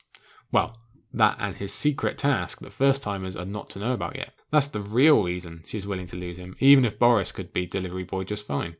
And don't forget, they don't yet know that Aris Oakhart is going to die, obviously, so there would be a total of 2 Kingsguard given over to this task. I understand Myrcella's safety is paramount and she wants to get her daughter home, but you'd think she'd want to keep one of the best swords by Tommen, especially if she mistrusts Loras and Jaime. I guess she really is putting her faith in Osmond, isn't she? Talk of the secret task can be saved for when we actually get to find out what it is, but I find it difficult to believe that Balon Swan would consent to murdering Trystane on the return journey. I wonder how much he is actually told, and whether Jaime is consulted about any of this whatsoever. Next up is the Sparrows, and finally we have some payoff from Brienne seeing them go in the opposite direction in all of her chapters. Apparently as many as 2,000 are now in the city, and though not all are going to be fighting men, we can already see the shift of power in terms of the numbers and how many of Cersei's soldiers have just left. Cersei isn't actually even bothered about this issue. She doesn't give it its due attention, instead allowing her thoughts to wander to Orraine Waters and his comparison to Rhaegar Targaryen. Here's the quote. She wondered if Waters would shave his beard for her. Though he was 10 years her junior, he wanted her. Cersei could see it in the way he looked at her. So the quote in itself, pretty hilarious, the absolute conviction that he must want her and how out of touch with reality she really is. But let's play devil's advocate and consider the chances. Is Cersei right and Orraine is making the pretty eyes to stay in the good books until he can get his ships? Or is this just what she sees because she wants to see it and has a real need for ego boosts? Either way, she's certainly not thinking about his actual credentials. There's a real sense of inappropriate conduct in the workplace here, although, as Cersei notes, it'd be a drop in the ocean compared to what women in positions of power have put up with in Westeros' history. But she does think about making him shave his beard just to line up with Rhaegar more. It's weird, and there's such narcissistic tendencies on display throughout this whole chapter, really. She was always startled by how differently men treated her when they thought that she was Jaime, even Lord Tywin himself. More on that story, please. I'm going to guess Tywin never did catch on to that particular trickery. And back to Orraine. He also claims the Golden Company are crossing the Narrow Sea in a moment, only for Qyburn to correct him and point out they are still headed to Volantis. So again, he proves his unworth. But back to the Sparrows, the actual things she's supposed to be thinking about at this moment. Cersei doesn't care about them because, as she almost says word for word, they are not her problem. This is why Cersei is often accused of having no foresight. She can't even see how these 2,000 Sparrows could pose an issue in the future. She's more worried about dragging Tyrion's name through the mud a bit more by declaring him enemy of the Sept and whatever else. She just can't comprehend weakness against such people, and obviously doesn't give the small folk or history its due. It's maddening to see. And spoiler alert here for the rest of the issues brought up in this meeting, but this is pretty much how Cersei sees everything, not her problem. That could be her slogan. And now we see how dangerous such a rubbish council can be, because they all just nod their heads and repeat, yeah, good job boss, excellent decision. It reminds me very clearly of Mr. Burns hearing about his stocks. Yeah, this is the formula going forward, as more notes of high importance are raised and more are dismissed. The similar line of thinking comes to the news of the Lords of the Vale and Peter Baelish. Again, not their problem. It'd be cool if they didn't hurt the man, as Cersei still considers her little friend and someone who would be of use at her court, but otherwise do what you want. It seems to escape her notice that one of the 7 kingdoms plus that she's supposed to be ruling is essentially having a mutiny or a crisis of leadership in any case, and she's just content to do nothing because again, she does not care. She doesn't realise how the one stable kingdom that's come out of this war unscathed really, and one that is going to be incredibly important in terms of food allocation once winter truly hits, is rocking on the edge here. The same way that she doesn't realise what a precedent this sets for lords choosing their own rulers. Now, okay, this is a special case of a region and an underage liege lord, but you get my point. This isn't a good message to send. But that just gets left, basically. Yeah, no, I don't want to hear about it. Okay.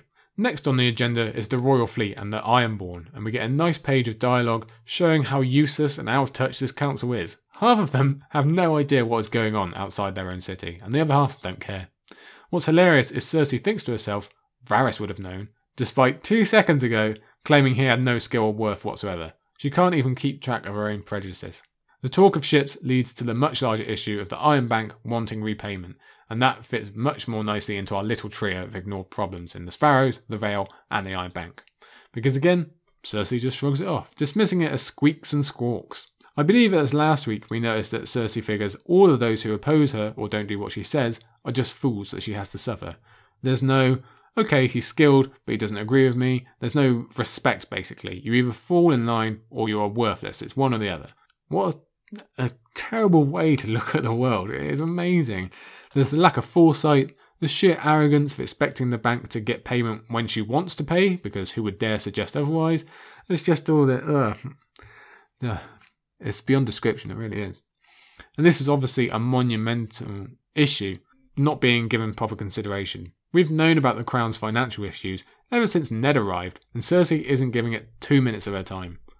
As rereaders will know, we can add this to the growing pile of things Cersei has shot herself in the foot with. Firstly, this defiance of payment will eventually push the Iron Bank towards Stannis and keep his campaign alive, so another instance of Cersei creating her own enemies, and then this owed money is used on the new ships instead. The new ships that get stolen immediately by Aurane Waters, so double loss for Cersei there. And the worst part about all this is her Parrot Council just going along with it. Only Pycelle has the guts to suggest that might not be the best idea.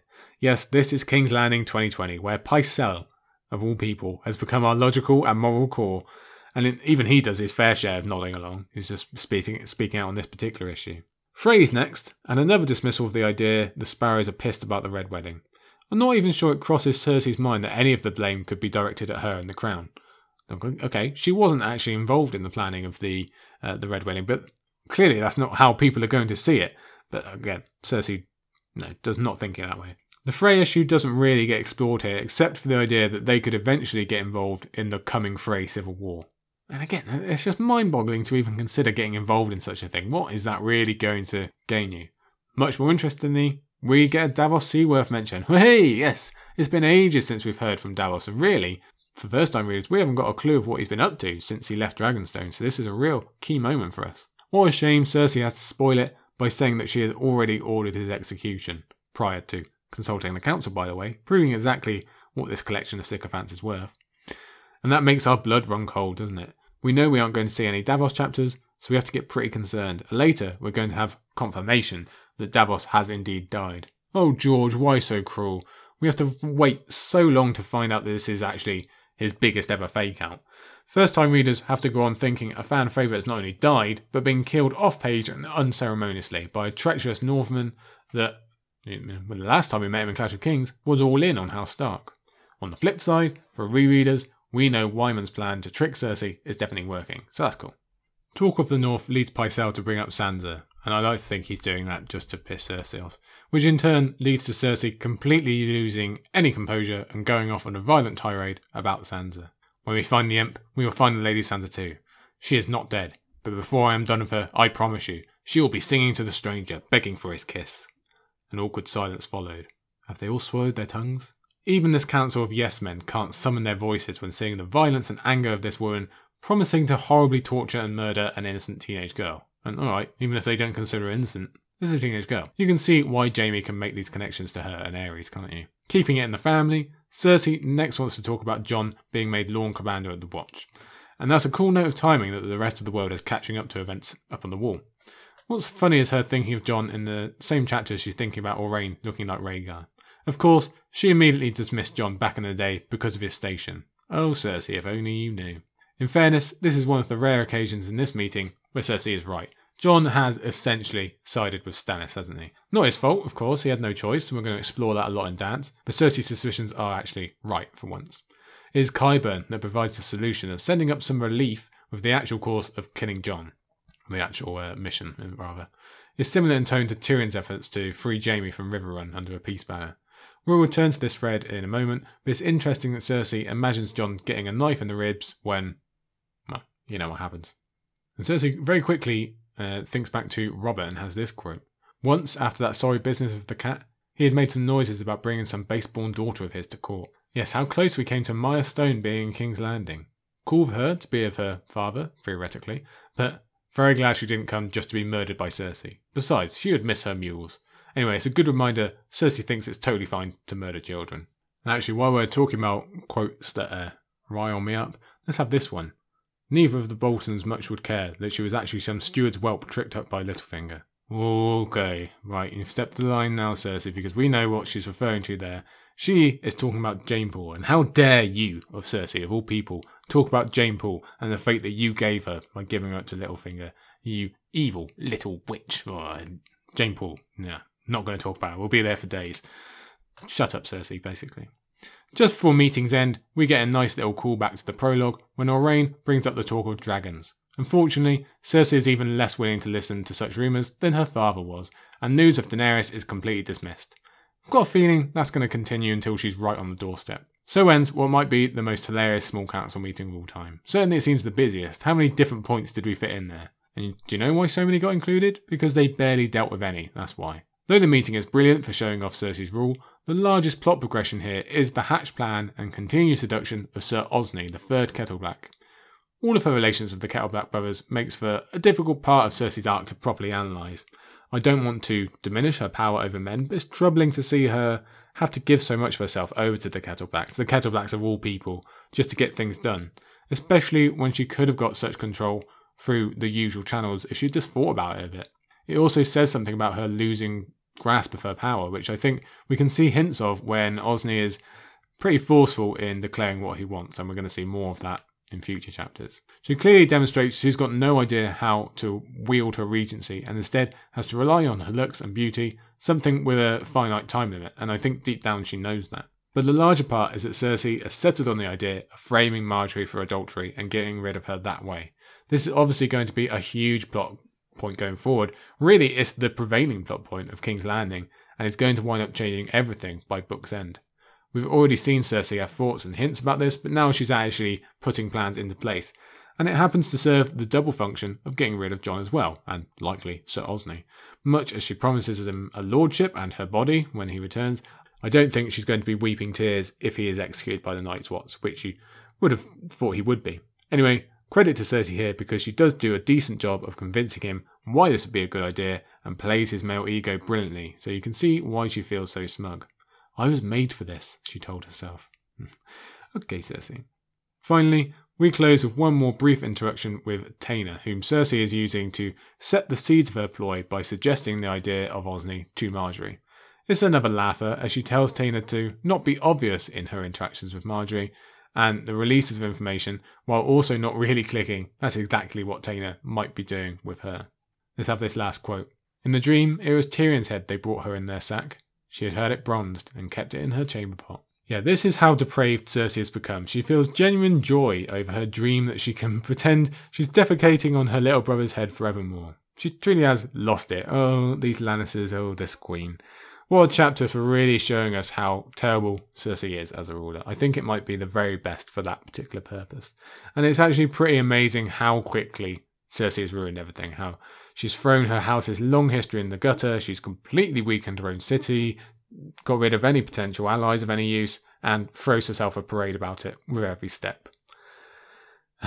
Bet she's going to have a break from Cersei finally. That's probably fitting that we have this chapter because next week is our one episode with no Cersei chapters, and then Forevermore we'll get one in all further episodes. Let's move on to our final chapter of the day here with Victarion 1/The Iron Captain.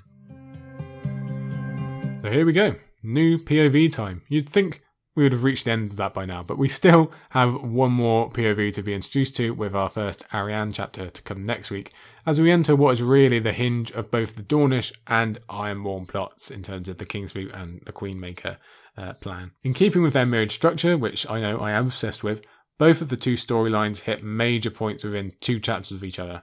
The majority of that is going to come next week in the Kingsmoot and Queenmaker chapters, so we'll save most of that talk for then, but this is still the opening to that little section here. It still feels unfair to me that we only get one superb Asher chapter, but now have to put up with 2 each from Victarion and Aeron. I do enjoy Victarion a bit more as a reading experience, even though his character himself is as awful as Aeron, and generally I do find his overall arc much more interesting than Aeron's, but having said that, this chapter gets overlooked a lot because of what is coming straight after it, the actual Kingsmoot. And that's fair, really. Of course, we're going to remember the one of the huge game-changing plot point more, but this one still has some interesting points. It's important for us to get acquainted with Victarion, first of all, as he's going to be important going forward. We get some more of Asher, which is always good, but most importantly, we actually get to meet Euron, potentially one of the biggest antagonists in the series, so pretty major. But who is it we're actually dealing with as our POV here? We have to remember that this is technically a reintroduction. As discussed a few weeks back, we have met Victarion before, but only in the briefest of moments. Since then, he's been toiling away on Moat Cailin, getting beaten down by the Crannogmen. But while he's been out of mind, he has been playing a big role in the War of the Five Kings. That control over Moat Cailin and the Neck changed a lot of destinies, including those who perished at the Red Wedding.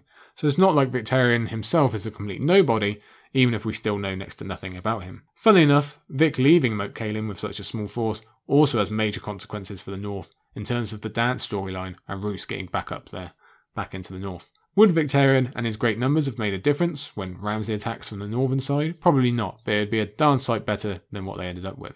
It's worth mentioning here that we do get some details on the actual warfare of the Neck in this chapter. This fighting has been happening the entire time, but we've never been privy to it. We will at least get to see some of the after effects in Theon's dance chapters. I just want to say, long live the Crannogmen. I hope we get to see more of them. As a person, we'll learn fairly quickly that Victarion is not the brightest. In fact, he goes pretty far in the other direction, as dim in wits and dim in personality also. He's an empty shell, not too different to Areo Hotar really. He's a bland guy who kind of shuffles along, resting on 2 constant motivations, violence and burying the grief over his wife. Now, he will become a bit more enigmatic, I guess you could say, as we move through his arc, but certainly here, he's a bit bland. We'll see how he's a natural follower on the grander scale. He doesn't want kingship. He isn't seeking love. If he's told he's going to be king, alright, fine. If not, okay, but just hope it's not Euron. Basically, that's his motivation here. He's definitely not a dynamic person, although, like I say, he will improve on that mark as we go. Victarion is pretty famous for being a dumb character, so it's fitting we have him placed right next to Cersei, isn't it? What a good ending to this chapter. We start off with lovely Sam and good old Jaime trying his best, and we end with these two. Immediately here on the first page, we are introduced to not only new people like Victarion himself and Newt the Barber, but also another new place in Old Wick and Naga's Cradle, a place that is clearly important in Ironborn history and culture. As Victarion explains, even though Balon wasn't chosen by Kingsmoot, this is still where he came to be crowned and make his declarations. You know, the ones he utterly failed on not once but twice. So we understand straight away we've got some very important chapters coming up. This is a place of high worth. Straight off, we learn that, unlike his relations, he's not completely confident in his chances for being named a king and even had to be talked into trying. That's certainly not how it normally works with our royal claimants across the series, and it goes against the bullish nature we've heard of Victarion so far. But it's not as interesting as the hint we have of there being a major issue between Victarion and Euron. Here's the first quote. Euron Greyjoy, king of the Isles and the North. The thought woke an old rage in his heart, but still. We've seen Aeron hate Euron, now we're getting the hints it's the same for Victarion. We already know Balon banished him, so we have this whole build-up effect of Euron essentially being the centre of his family in this storyline. He's a gravity well for his countrymen, his family, and probably a whole lot more going forward into Winds. And because George is kind of in a rush here to introduce Victarion, we also get these early hints of him being a very superstitious or religious man in regards to the Kinslayer curse at least. That is going to be a huge part of Victarion's arc and his past, mainly as a limiting factor to act against Euron. But we see early here that Aeron's plan of a Kingsmoot works perfectly for bringing Victarion into the game, because it's that dedication to the ancient laws that allows him to be a viable option, or allows kingship to be a viable option for him, I should say. He wouldn't have bothered trying to take on Euron. He would have just said, no, he's older, I've got no claim. Asher would have tried anyway, we know that. But now, using this Kingsmoot, Aeron can bring Victarion into the mix as well. For what it's worth, we make a big deal out of so many characters being second sons, I just want to note that here. Victarion and Theon are the only third son POVs we have, and Aeron is the only fourth. So it's just a weird little outlier group here with the Greyjoys.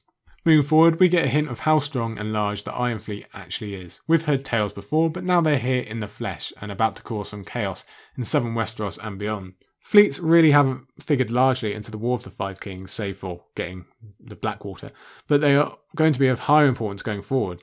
We have Euron's raid on the Reach, Paxter Redwynes being used to assault both Dragonstone and then Storm's End, and also then maybe save the Reach, and Aurane Waters makes off with the Royal Fleet, with Victarion himself maybe being responsible for bringing Daenerys over to Westeros, so they are of much more consideration going forward.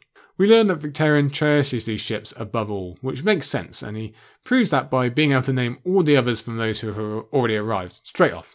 Some of that is the ever-expanding list of Ironborn lords and families, again, contributing to this sense of build-up and a major moment being on its way.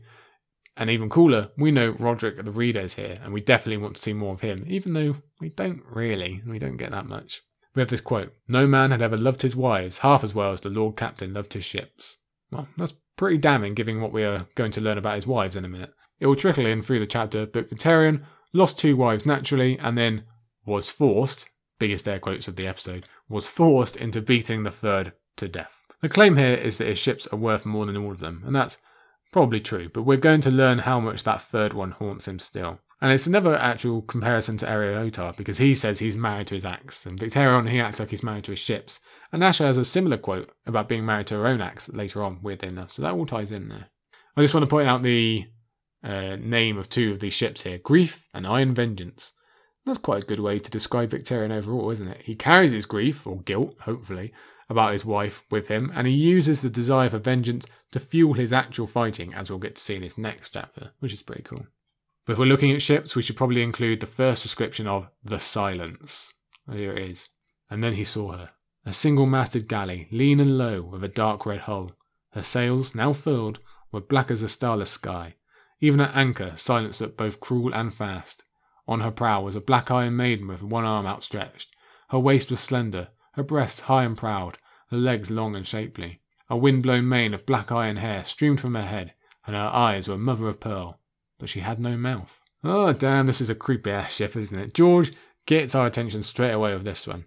The description of the prow is pretty stomach turning for anyone who's read the Forsaken pre-release chapter, but Victarion's notes on the crew are almost as damning. For him, he dislikes them because of their nationality and the fact that he's an idiot to think such.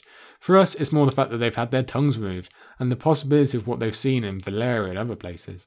Well, wherever they go with Euron, whatever they see him doing is probably going to be pretty bad. But the tongueless thing slots into a whole bunch of discussions, not only about the ship name, but whether that's a choice by Euron to conceal his worst crimes, or whether it links to the Varamir chapter, where someone being forcibly mind-warged will bite off their tongue. We'll pump the brakes a little bit on Euron here. We'll have to wait for next week to discuss most of those types of theories when we get a much better look at him, but still, it's worth thinking about. And this is where we learn about Victarion's 3rd wife and her fate. And it's a mood killer, isn't it? Any chance we did have of liking this particular Greyjoy has gone straight out the window now. It raises the tension when we get this idea of withheld strength and fury towards Euron and what that could mean when they meet. And that meeting seems to be on the horizon coming towards us. But Balon told him not to kill Euron. Okay, but Balon isn't here anymore. So what will Victarion do? Here's George building up tension. Will he obey the curse, or will he not be able to resist? George always has us turning the page for more answers, doesn't he? Another note on Victarion's get-up here. Here's the quote. It was made of 9 layers of cloth of gold, sewn in the shape of the Kraken of the Greyjoys, arms dangling to his boots. Victarion donned a tall black warhelm, wrought in the shape of an iron kraken, its arms coiled down around his cheeks to meet beneath his jaw. And I just mention that because it sounds pretty cool. Nothing if not stylish and on brand. Anyway, when he actually reached the shore, Aeron is waiting, just like he was when Theon came home. It's a shame we have to deal with this guy again, because I don't like him. But it seems like Victarion will obey the curse and resist harming Euron, but tension is still high because we can see how much he wants to. The Kinslayer curse works into the Euron-Balon dynamic as well, and whether Euron actually killed Balon, as Asha will challenge later on, she'll claim that. Victarion himself doesn't seem to consider that angle really at all. And obviously, Euron flies in the face of such superstitions, but what could this mean if Victarion discovers that Euron actually is a confirmed Kinslayer? I'm fairly sure this hasn't been addressed so far. Would that give Victarion the moral right to kill Euron in vengeance, or is he still restricted by the curse? Not sure how that works. And again, it's interesting how little he is seeking the crown. He's a bit like Stannis in that way. It's all duty. Duty to Balon, to the gods, the assembled captain. If they tell him what to do, he'll do it, but there's no burning desire there. Once among the others, we find our POV certainly is popular amongst the Ironborn. I suppose being the ultimate captain will do that for you. He's got all the ships, he's got the victories and the kills, and the armour, that probably helps. He's everything a good Ironborn appreciates. And we find he's even splitting the Harlaw vote as we find him talking with Hofo Harlaw. And we'd assumed all of them to be on Asher's side, so that's unfortunate. But we can see where Aeron's confidence has come from for Victarion to win. And we get also another update on Victarion's wives. Like I said, they're sprinkled in. Here's where we learn that he actually had 3. We never learn anything more in the first 2. But it's obvious the third one is what we're going to be focusing on going forward. And we have this quote. Yet when he tried to pitch her, he only saw the wife he'd killed. He had sobbed each time he struck her, and afterward carried her down to the rocks to give her to the crabs. Oh, crikey, yeah, this is definitely going to be a complicated, complex emotional and psychological issue for Victarion, and we're clearly not done learning about her just yet. Let's just be thankful that this poor offered-up Harlaw girl that Hofo's talking about doesn't end up with Victarion. There's a 12-year-old that very nearly gets betrothed to Victarion, but luckily that doesn't happen, so small victory, let's take it where we can. Let's go from Hofo Harlaw to Lord Baelor Blacktide. Here's his quote. Balon was mad. Aeron is madder, and Euron is maddest of them all, Lord Baelor said. What of you, Lord Captain? If I shout your name, will you make an end to this mad war? So that's a big quote here from Baelor Blacktide, who is quite popular among the fandom. It's an interesting take, quite similar to Roderick the Reader. It shows how divided the Iron Lions are, and that this is probably the much wiser course. Oh, what could have been if not for Euron. The Ironborn are more diverse and forward-thinking than we might initially give them credit for. A good chunk of them want to end the war, at least go a different way. Probably not enough to get Asha elected straight off, but the pairing option that she's going to present as a choice later on really would have brought a lot of people over the line. It's the best of both worlds, whereas Euron only has promises. So well done to Asha for thinking of the idea. Again, we'll explore that in a moment. Not well done for Victarion for being blinded to Asha's brilliance and dooming everyone to Euron. With no better alternative, the Ironborn fall back on their old tendencies. They might as well get some plunder out of all this misery, eh? And Victarion claims that in 100 years, people will be singing about Balon. No one is singing about Balon in 100 years, Victarion, I promise you that. It's a shame, because rereaders know that Baelor Blacktide isn't going to be lasting all that long. Euron will keep up his hiring practice of killing older family members, and then deterring who among that family are the most ambitious. Baelor seems to have his head on straight, has a clear vision for the future, and actually has some morals. Those types of people have no future with Euron, and as we just said, there are more of these types of thinkers than you'd think, but thanks to Euron's reactions, they go pretty quiet pretty fast. Luckily, it's Asha time. She comes along to save this chapter, and she's every bit as cool and confident as she was with Roderick. And losing battles too. Asha took a drink of wine. Victarion did not like to be reminded of Fair Isle. Every man should lose a battle in his youth, so he does not lose a war when he is old. That sounds like a pretty typical quote for losers of wars, doesn't it? Yeah, losers of battles anyway. And we also get this quick note that Asha has landed elsewhere and rowed across the island, and that might be the critical decision that leads her to being able to escape later on. Victarion does his best to impress his sexist, ancient, very Ironborn views, and Asha doesn't bat an eyelid. She counters every point, making her own case that is really quite hard to deny. She's the total package, especially for those who do not want the war. And it seems even the many who do want it finally want a different direction. So maybe she had a chance. It seems like the beginning of this chapter serves to make us think either Asha or Victarion could win, but then they are interrupted by a grand entrance. His hair was still black as the midnight sea, with never a white cap to be seen, and his face was still smooth and pale beneath his neat dark beard. A black leather patch covered Euron's left eye, but his right was blue as the summer sky. His smiling eye for Victarion. Crow's eye, he said.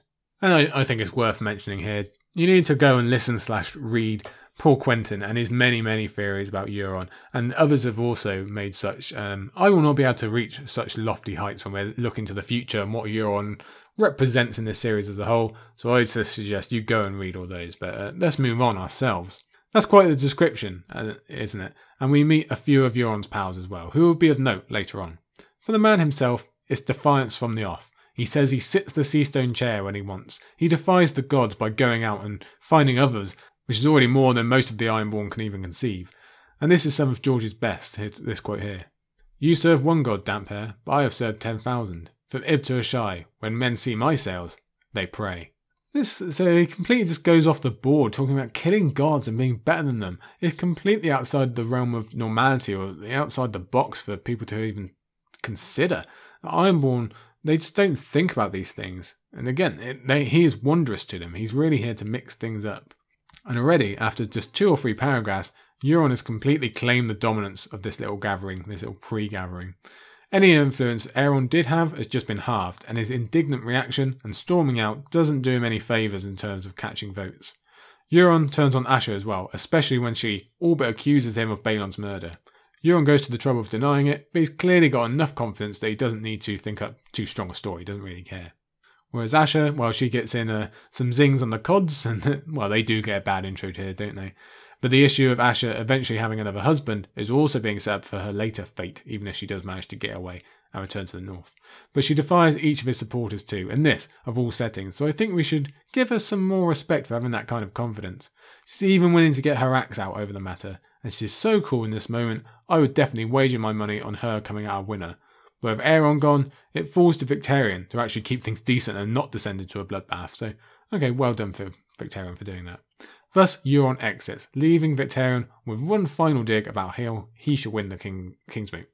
And sure enough, quite a few people choose to leave after him, including some that Victarion could have bound to himself earlier on instead of this. That just leaves Asha and Victarion together, strolling amongst their beloved ships. I wonder if Asha had won, if Victarion would accept his place and serve her as he did Balon. I think they'd make for a great pairing if we could be sure that Victarion is all in. Asha is the better, clearly, but she definitely could have made use of him if she'd won. Asha, ever trying to help us out, tries to wheedle out why there is such bad blood between the two brothers, or why Euron has been away and outside their zone of control for so long. Unfortunately, Asha herself wipes away our dreams as she admits she will not win the Kingsmoot due to lack of support, or that's how it seems at least. She's again showing off her humility and clear thinking. I don't think any of the others would have such a reaction to a possible loss, would they? Instead of tantruming or killing or cock measuring, Asha offers a partnership. I am of a mind to shout my nuncle's name. Which uncle? He demanded. You have 3. 4. Nuncle, hear me. I will place the Driftwood crown on your brow myself, if you will agree to share the rule. This is a pretty progressive idea, and to me this is the most interesting part of the chapter. Her mind is focused on the end goal, not her ego, not, for the most part anyway, again separating herself. She's not even asking for straight up 50-50. She'll be hand, because at least someone knows the value such a position holds, as opposed to others in this book. She could still do great things. Unfortunately, that idea would be a hard sell for most places in Westeros, let alone the Iron Islands, and let alone with someone as thick-headed and as attached to structure as Victarion. It's just not going to happen with him. So we get to add to our list of reasons not to like Victarion, especially when he starts looking at Asha in a different, more sexual way. We do get a chance to learn about Asha's third course that she teased Roderick with. She will opt for peace and make many of the old lords happy, as we discussed earlier, but she'll also work out a deal for some land in the north. Ending the war? Good thing. The best thing. Doing the deal with the Glovers? Well, they seem pretty cool, so I hope they are being genuine about this idea that Asha has, but who knows? Would a full-strength north allow the Ironborn to live on a part of their lands, even if it is one of the worst areas? It's a similar argument to settling the gift for the wildlings. Maybe it could work with good leadership and strong defensive tactics, but I'd suspect the north would soon come running and driving them off. Still, having said that, it would be the greatest geographical expansion for the Ironborn in centuries, maybe even longer, so well done to Asha for the idea. Unfortunately, Victarion is just too pig-headed to see sense. Despite all her victories and success, Asha is still labelled a woman, gasp, and therefore nothing to do with war or rule. He doesn't even explicitly say why. There's no that she's so stupid or weak-willed or something like that. It's merely just a case of a girl? It does not compute. And that's an incredibly unfair assumption and labelling, given all that Asha has done. Yet that doesn't knock her back. She stays right on track. For Victarion himself, we see, again, he really doesn't want the crown to do something with it. Does he have a policy, a goal? What will he achieve? There's nothing. It's just, I'll do whatever Balon did. I'll just copy his homework. To be fair, more of the same seems pretty central to Ironborn life, so we can see why men like Balon and Victarion have kept the ashes of history down. Another quote about the third wife here. He put a baby in her belly and made me do the killing. Oh dear, this just gets worse and worse, doesn't it? Somehow this story of Victarion's wife is a slow burn reveal, with George making it worse and worse with every step. Now we have a new layer that he not only killed a woman, but a pregnant woman, and his hatred stems from Euron sleeping with her. Did the wife come willingly to Euron? Well, it's probably best we don't wonder. For Victarion, either possibility is horrifying, but if nothing else, it really shows us how dedicated he is to the Kingslayer curse. To have your brother do that to you and let him live, instead directing the punishment to a woman who might well have been a victim instead of an adulterer, that's very representative attitudes towards women in this society, and unfortunately, all too similar to Randall's thoughts last week, isn't it? I am sorry for you, said Asha, and sorry for her, but you leave me small choice but to claim the Seastone chair myself. You cannot. Your breath is yours to waste, woman. It is, she said, and left him. Damn right it's your breath, Asha. You do what you want of it. The partnership idea was superb, but if people insist on being so sexist and narrow-minded about good opportunities, then fine, she'll do it her own way. She's also smart enough to see how broken a man Victarion is, how tied he is to the memory of vengeance that he can never reveal. So, that's our introduction to Victarion, but I actually kind of sneakily claim this as an Asha chapter because, well, I just love her so much more. I don't want to wait, which I have to.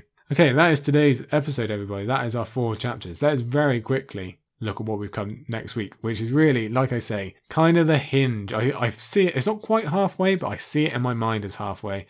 And yeah, it is where everything changes for at least these 2 big plots in the Ironborn and the Dornish as well. We all have the Drowned Man, the Kingsmoot. Yeah, unfortunately we've got to deal with Aeron again. Then Brienne 4, another classic. Wow. The Queenmaker chapter, one of my personal favourites, and we will see Arya again with Arya 2, which is always nice, isn't it? They're so rare. So, we look forward to that next week. Thank you again for coming to join. Get in touch if you like. Have a look at the Patreon if you like. Thank you to our wonderful patrons. And you have no choice, I demand, you go and have a look at Radio Westeros and give them all the due that they are worth, which is a lot because they are amazing. And again, I thank them for inviting me on to talk Winds of Winter and the prologue. Yay, Riverlands talk. Okay, you can hear my voice is on its way out, so I will go and edit this and get it ready for you, and I will see you next time. See you later, everyone.